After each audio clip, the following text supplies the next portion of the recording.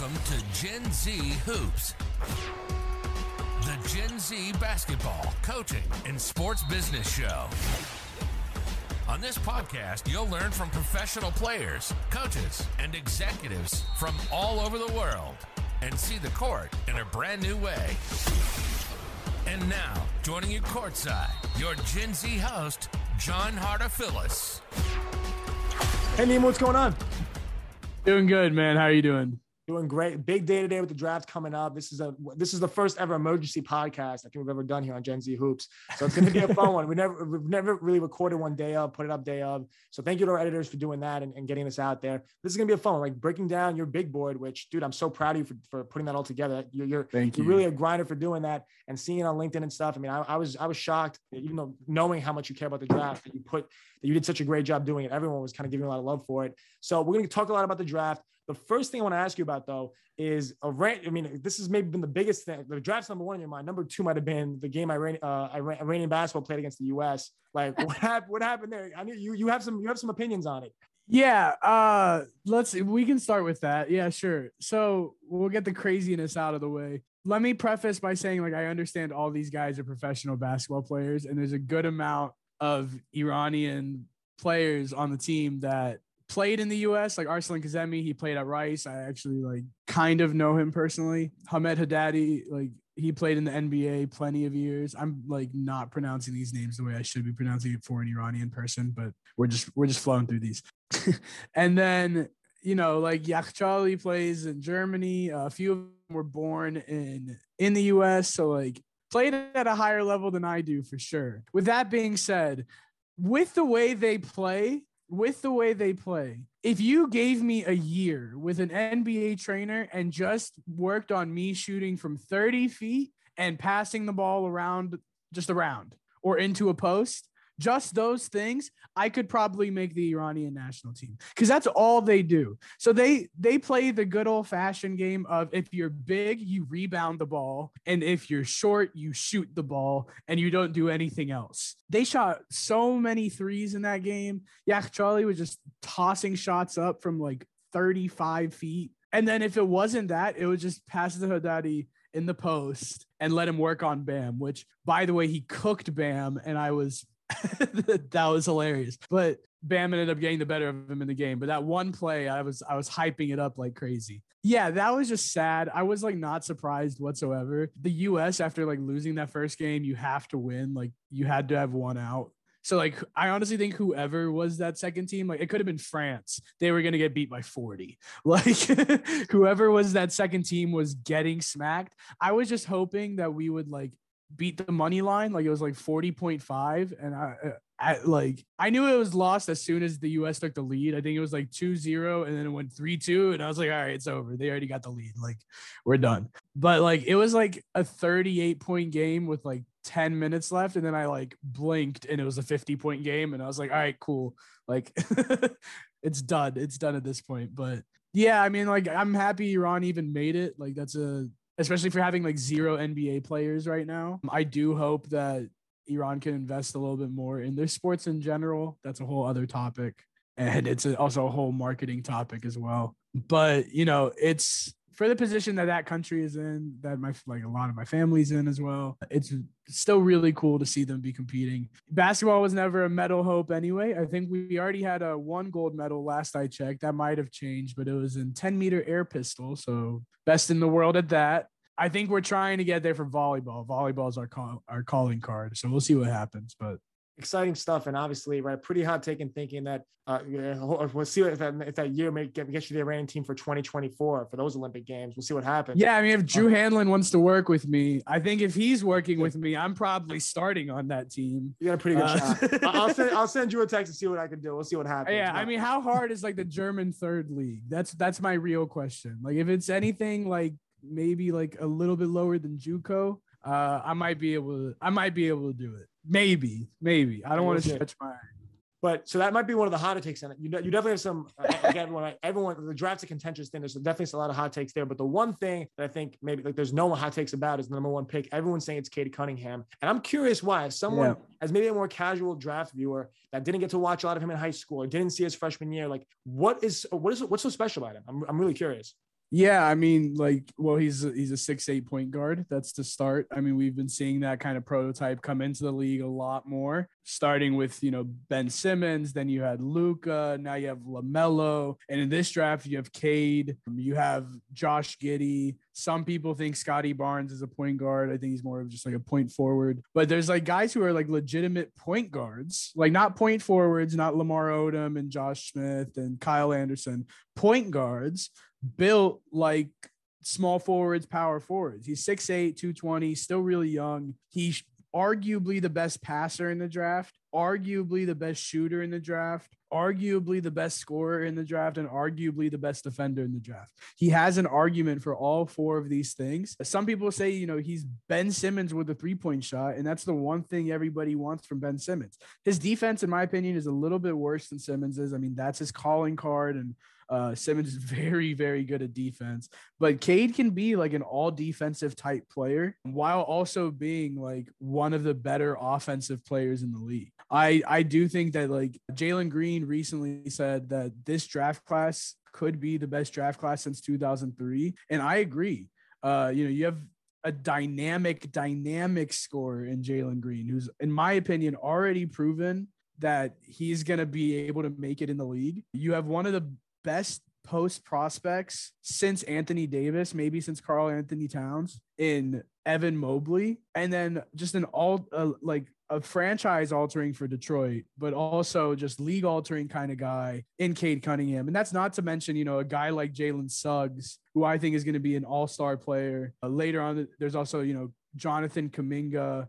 There's incredible talents like Jalen Johnson and Josh Giddey and Zaire Williams. Like this is a deep, deep draft with a lot of guys who are just very, very high upside and a lot of guys who are probably going to be really good role players in the league. Definitely it is a deep draft. And only time will tell. History is going to tell us if this draft pans out the way a lot of people are expecting it to go. But you're talking about how deep the draft is. Your Houston Rockets, right, being the host of Gen Z Rockets, are going to have to go to the draft for their selection, right, picking a number 2. Now, you mentioned a lot of positive things about you're part of the green game, right? You're going to back your guy. You're going to back him up. For sure. Number 2. But there's a lot of talk about him being compared to Shai Gilgeous-Alexander at best. Well, I need you to answer those question marks about him. I had way too many arguments about this, so I'm going to keep this pretty short just because I'm a little over talking about it. The reason for it was because apparently OKC offered Detroit SGA in the 6th pick for number 1. And a lot of people were saying like, do it. SGA is already an all-star level talent. I agree. He's probably going to be an all-star soon. I mean, if guys like Cade are coming into the league and Jalen Green coming into the league and, there's other shooting guards stepping up. I mean, like Devin Booker is only a 2-time all-star. You have like, it's a pretty stacked Western Conference in terms of guards. Like it's a little tough for SGA to break in there, but I do think he'll be able to make it probably within the next year or two. Also, depending on health, he only played 35 games last year, but I do think he probably will be healthier. It's plantar. So like it's kind of a chronic injury. So it's just kind of whether or not he'll play through the pain. It's not that they play similarly in any way. It's more so people are saying that Jalen Green's ceiling is, which I like these ceiling and floor terms. Like I get them, I understand them, I use them, but it's just so like people just throw them out there. It's saying that his ceiling is, lower than what SGA is right now. And I'm like, man, like if the number 2 overall pick in a draft that the consensus is it's the best in 18 years and it's one of the deepest in history, and the number 2 pick at best is a borderline all-star, it's like, what are we doing here? And so on top of that, it just doesn't make sense financially. Like, do you punt on potentially Cade Cunningham or Jalen Green on 7 years of team control? You have them for, or maybe even more, because you have them for about 3 to 4 years on the rookie deal, or 4 years on a rookie deal, plus potentially another 4 years once they sign an extension, or 5 years once they sign an extension. So up to 9 years of team control. Or do you pay SGA the max now whenever you're not really like a competing team, lock yourself into the salary, and then 5 years from now or 4 years from now, he gets up and leaves, So it's like, it doesn't make sense in the long term. I think especially for the Rockets, like you're in a mode to rebuild. Don't push it. And especially like, cause you're not going to get a top 3 pick every year.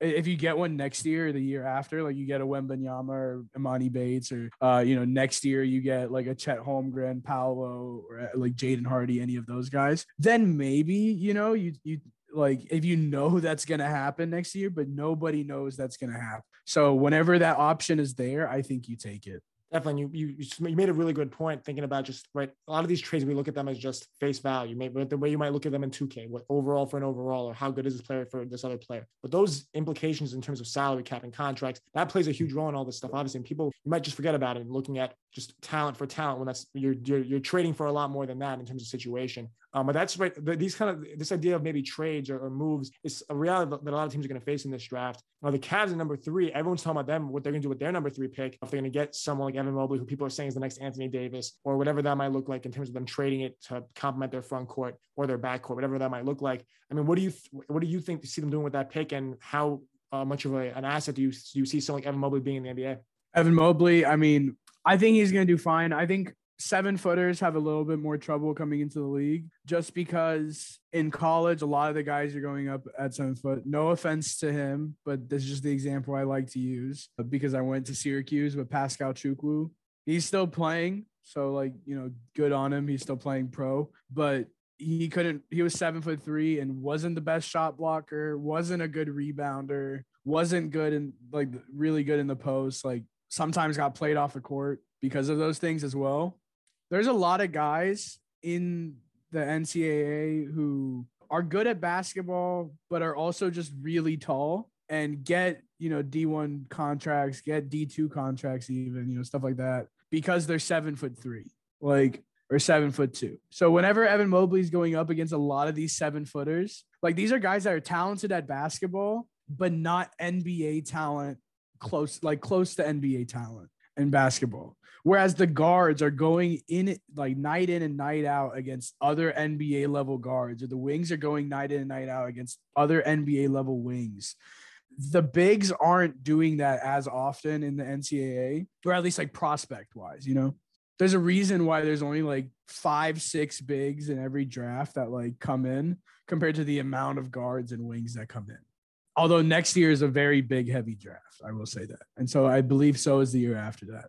But since he and other, big men as well, don't really play against these guys that often, that regularly on a schedule like the NBA schedule, that's one of the more grueling things for rookies is the 82-game schedule.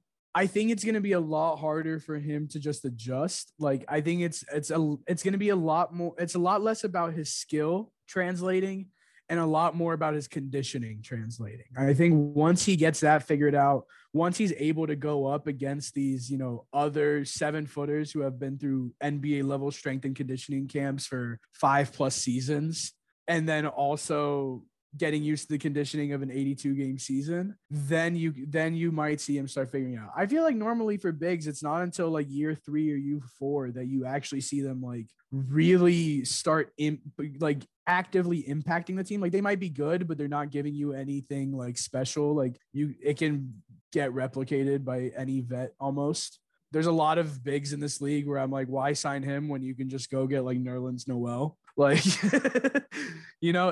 It's a lot of stuff like that, especially the younger guys, but from a team building standpoint. But in terms of them actually progressing, it takes a little longer. So I think it's gonna take him a little bit longer than it will a Jalen Green, Jalen Suggs, maybe even like Scotty Barnes or Book Knight. I think Mobley's gonna be fine. I think he's gonna be really good. There's been very few big men who come in and immediately start impacting, and I think they are guys who Anthony Davis, Cat. That's basically it from recent memory. I guess Zion, but he's a 6'5", not just different breed. It just doesn't happen that often. Maybe he proves me wrong. If he proves me wrong, I'll, I'm fine with it. That's the whole point of the draft. And that's what I love. Somebody's going to get drafted tonight that's going to prove a lot of people wrong.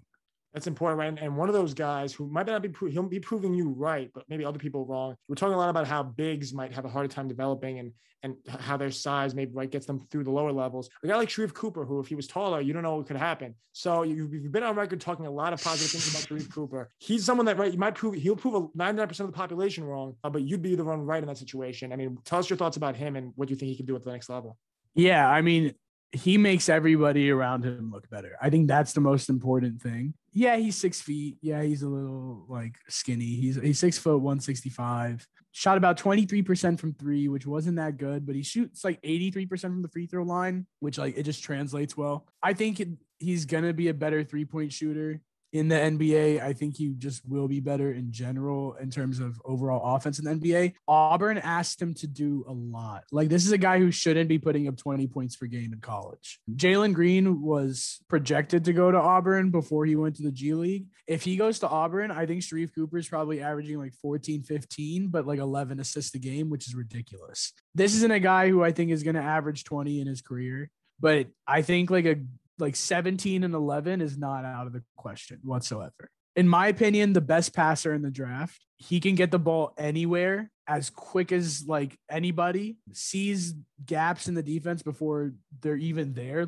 It's almost like he can tell where everybody on the court is going to be 2 seconds later. He's extremely fun to watch. He's a little flashy. He's extremely great personality. You watch his interviews and you're I love this guy. The issues are that he's small. People think he's not that great of a defender because part of it is that he's small. I think, you don't need all 5 guys on the court to play defense is what I say. I think you need 3.5, and that's about it. As long as you have a really good rim protector. If you have a really good rim protector, you need 3.5. 3.5 guys who can play defense. The other one just stick on the corners because that's what everybody's doing nowadays. So I think, Sharife Cooper, as long as you draft him to a team with good defenders, that's why everybody's saying the Knicks are a great landing spot for Sharife Cooper because they need a point guard. They're a defensive-minded team that, everybody's going to be locked in on defense. So if Sharife Cooper, a guy gets by him because he's too small or something like that, you got 4 other guys ready there to help. So I think for him, it might be a little bit of a struggle, right off the bat. But who is it not a struggle for right off the bat for rookies? I think he's going to be good. I think he's going to be really good. He makes everybody around him better. And I think that's the kind of player that every team wants to draft. If he's there at 23 for the Rockets, I would love him. I would absolutely love him on the Rockets. That I know you do. You do absolutely love him. And if he's a 23, that's great for you for the Rockets. And I will say this just for another hot take. If he was 6'5", he's the best player in this draft. There you go. There you have it. If he was 6'5", he's the best player in the draft. He says he's 6'3". Nobody believes him though. So we'll see what he officially comes in on after he gets drafted. I think they do the official marking for how tall you are. I wouldn't be surprised if he's 5'11", but if he's 6'3", somebody got a steal. That's all I'm gonna say.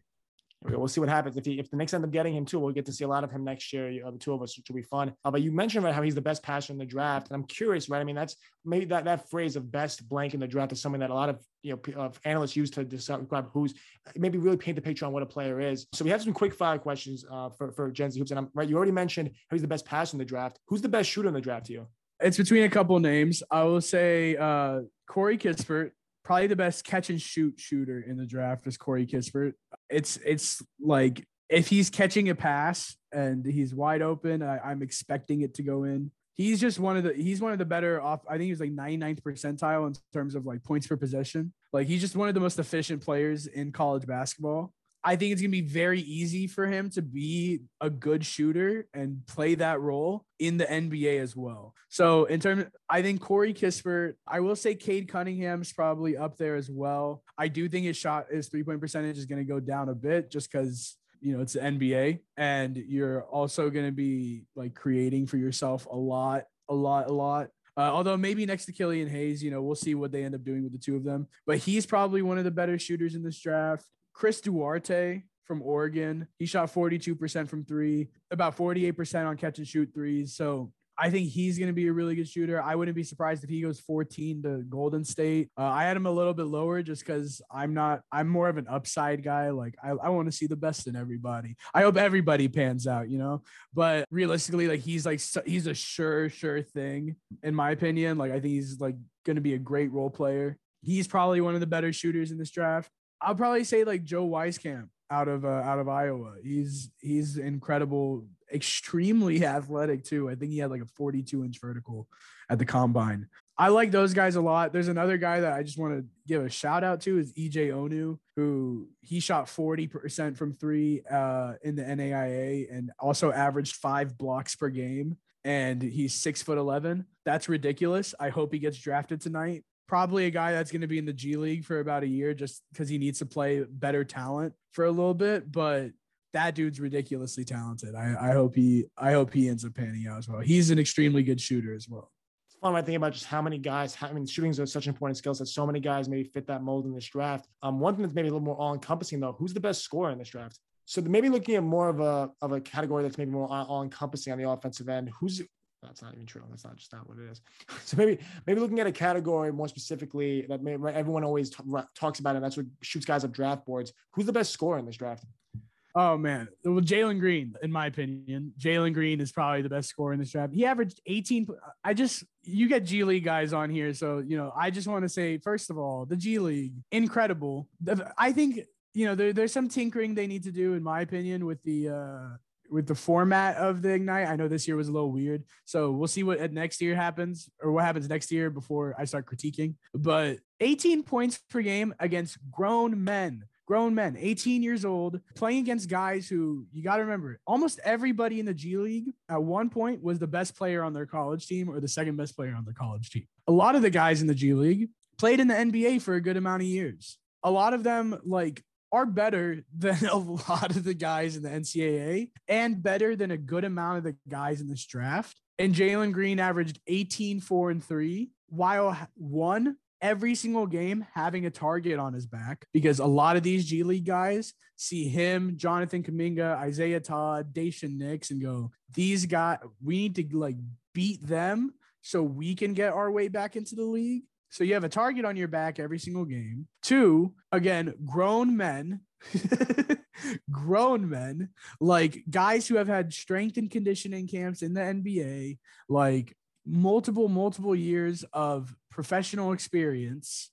And then on top of that, having to share the ball with 3 other prospects who all needed their time, and sort of the whole point of the Ignite was to showcase these guys sort of. You had to split all of that. On a college team, you're probably the number 1 guy, all 4 of them, probably the number 1 or number 2 guy on whatever college team they go to. Now you kind of get delegated and you kind of get lost in the mix. I think that's what happened with Daishen Nix. That rhymed. But I think that's also kind of what happened with Isaiah Todd, who, fingers crossed, is a rocket by the end of the night. But I think what Jalen Green did in the G League is extremely underrated. I really like him. I think he's one of the better scorers in this league. I wouldn't be surprised if he's like a 25-5 guy within a couple of years. An all-star appearance by year 3 is not out of the question for me. And so I like him. I think that him and Kevin Porter Jr. going to be a great pairing for a good amount of years. But other scorers in this draft, there's James Bouknight out of UConn, dynamic scorer, probably one of the best players at the rim, one of the most athletic guys in the draft, extremely quick. And he plays like every dude from New York City. He plays straight out of the park, crazy handles, will break so many ankles in the NBA. He's going to be a lot of fun to watch. There's some questions about his defense, but I think he's so quick and so long. I think he's going to be a really good point of attack defender. I think the biggest thing is just about locking in off ball. Which is, focus is the biggest part for a lot of these guys. Whenever I was making my big board, I'd look and I'd be like, oh, weakness. He's not very aware. Oh, he's not very aware. Well, yeah, they're also 19 years old. So that will come, I think things off ball defense and off ball offense, just awareness type situations, those kind of knocks are maybe a little bit too harsh just because they're still 19 years old and not being hammered into them. You're not getting paid for this stuff. But him, and then also Cam Thomas out of LSU.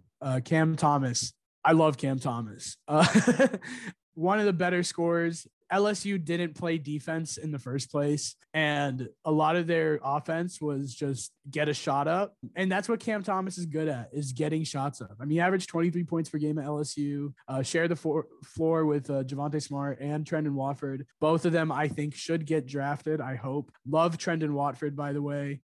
Amazing point forward. Cade light, very, very, very light, but similar in terms of the way they play. Love Cam Thomas as a scorer as well. There's a couple other guys, Trey Mann, Bones Highland as well, Quentin Grimes, although I think he's going to be more of like a role player. But in terms of guys that I think are like their job in the NBA is go out and get me a bucket, like it's Bouknight, Thomas, and then Jalen Green.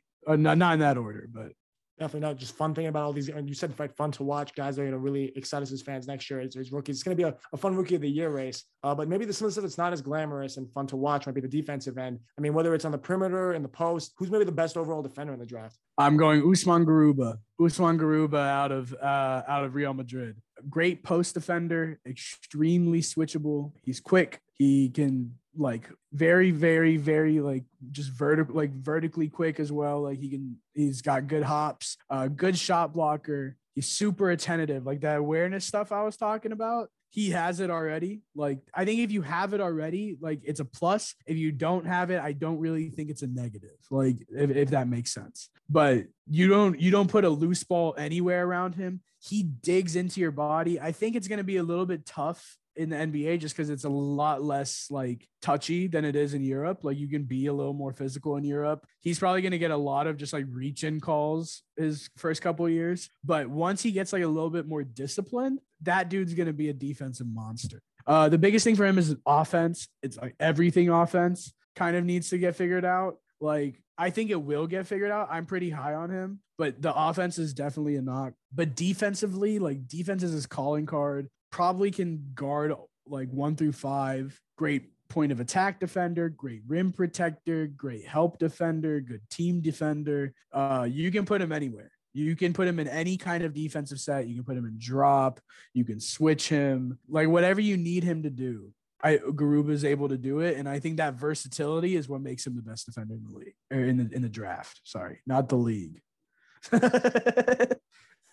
That'd be pretty good. I mean, that's a pretty good pick to take wherever if you're going to be the best defender in the league. But when I think about all these guys, and you've put so much work into making this big board, the one last question I want to ask you is what that process looked like, because it came out great, and I'm curious as to, what that looked. I mean, obviously, I knew you were passionate before this, but now maybe everyone knows, right? Seeing that you put all this effort into the big board, how'd that all take shape for you, and what did that process look like?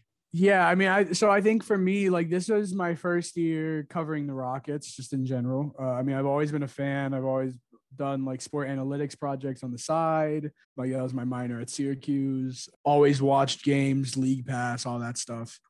I never really dove into the value add part of it though, of just creating content. Once the Rockets sucked, which hasn't been a thing for me in my time as a Rockets fan. I mean, we had 09 through 12, but I was also 10 years old. I wasn't going to do anything at that time. And I loved Kevin Martin and Aaron Brooks. So I wasn't upset about any of that. But this year, the Rockets weren't good. So I dove into the draft a lot. I think it started with the G League do I have my timeline correct? I mean, I watched March Madness and stuff like that, scouted for March Madness because I was around the same time as SBC Draft Academy when me and you both did that. But in the G League as well, I was because the Rockets sent down Kevin Porter Jr. and KJ Martin. I started watching them, and I started watching the Ignite. Loved Jalen Green, loved Kuminga, loved Isaiah Todd. Daishen Nix is cool. All 4 of them were very, very fun to watch. And I was okay, let me really dive into this draft and kind of see all these other guys. Because if Daishen Nix is not a guy that should get drafted for some people, who are these other guys, Or if Isaiah Todd and Jonathan Kuminga, and I'm oh man, there's all this awesome talent coming into the league. Started watching a lot more. Really paid I only had really paid attention to ACC because of Syracuse, and then also would just watch UT games and University of Houston games. So I knew players. I didn't really know who's coming into the draft and who's in what draft class and stuff like that. But I kind of knew like players. Then once I really like dove into it, started watching film, started watching, even their like EYBL games from like years back, watching old interviews, workouts, whatever. I love the process. It was a lot of me just like sitting where I am right now, looking at my computer, a lot of headaches and long nights and slamming my keyboard going, this is hard, because it is like, it's such a hard process. So to any like scouts that get paid for that stuff, like 100% props to you. Like it's so hard to do that, especially like all the time. Like it's mentally draining. Like right now I'm about to leave for the draft in a couple hours. As soon as the draft is over, I don't want to talk about basketball until I get to summer league. Like I just want to like take a break. So like, seriously, like props to the people who do this year in, year out. It is extremely, extremely difficult. I had a lot of fun doing it though. There's some players that I'm like going to be fans of no matter what. I got to make a lot of like connections, talk to a couple of these players as well, got to do some media sessions. So it was just dope. It was dope. Like that's the best way I can put it. Like it was an awesome experience. Super looking forward to next year. Have a lot of cool stuff planned for next year. It's going to be fun. Like this is something I really enjoy doing. I think like looking back at how I did this year, even from next year, like by the end of next draft class, I'll probably laugh at myself at like either how little work I did or just how bad I did, or like I wasn't good at, whatever. Like this is very much like, this is my first one. I'm fully prepared to look back 10, 15 years from now and be like, man, that sucked. But like, that's the beauty of it. Like it's something new and I'm excited. I love it so much. It's a lot of fun. It's all part of the process. And I want to point out that you just finished talking about how hard it was, but you finished off by saying, I loved it. It was a lot of fun. That's kind of what it's all about, right? You the whole time, people must think, wow, like, why would Nemo put himself through that? It's because you love it, right? And that's what's so fun about the whole thing. And I hope you enjoy this next week-long break of no basketball, because once I see you in Vegas, that's all we're going to be doing is basketball. Maybe some other things too, but not mostly basketball. Flying to Houston tomorrow, hopefully to celebrate Jalen Green in a Rockets jersey, and maybe a couple other guys, maybe some former Rockets or like other Rockets no longer on the team. There's a couple that I would like to see kind of get shifted around, but we'll see. Hopefully it's a big night in Houston, big night for Detroit. Very happy for them. They're about to get a franchise changing guy. Toronto is about to get a great guy with Jalen Suggs. So is Cleveland with Evan Mobley. That I talked earlier on Twitter about how, Giannis at 15, Kawhi at 15, Dirk at 9, Curry at 7. These are all guys who changed a franchise and nobody was really expecting them to. Somebody tonight is going to prove a lot of people wrong. Somebody tonight's going to change a whole city. So it's the beauty of the draft night. It's like it's a great feeling. I can't wait to watch it tonight. You're going to be there. I mean, have fun doing that. And we'll obviously talk before that, but can't wait to see you in Vegas. Appreciate you coming on. We'll talk soon, my man. See ya. Appreciate you having me. Thanks for listening to Gen Z Hoops. Make sure to follow, like, and subscribe on Instagram, LinkedIn, and all major social media platforms at Gen Z Hoops. You can tune in and subscribe on Apple Podcasts, Spotify, YouTube, and every other podcast platform on the planet. Get ready for the next episode.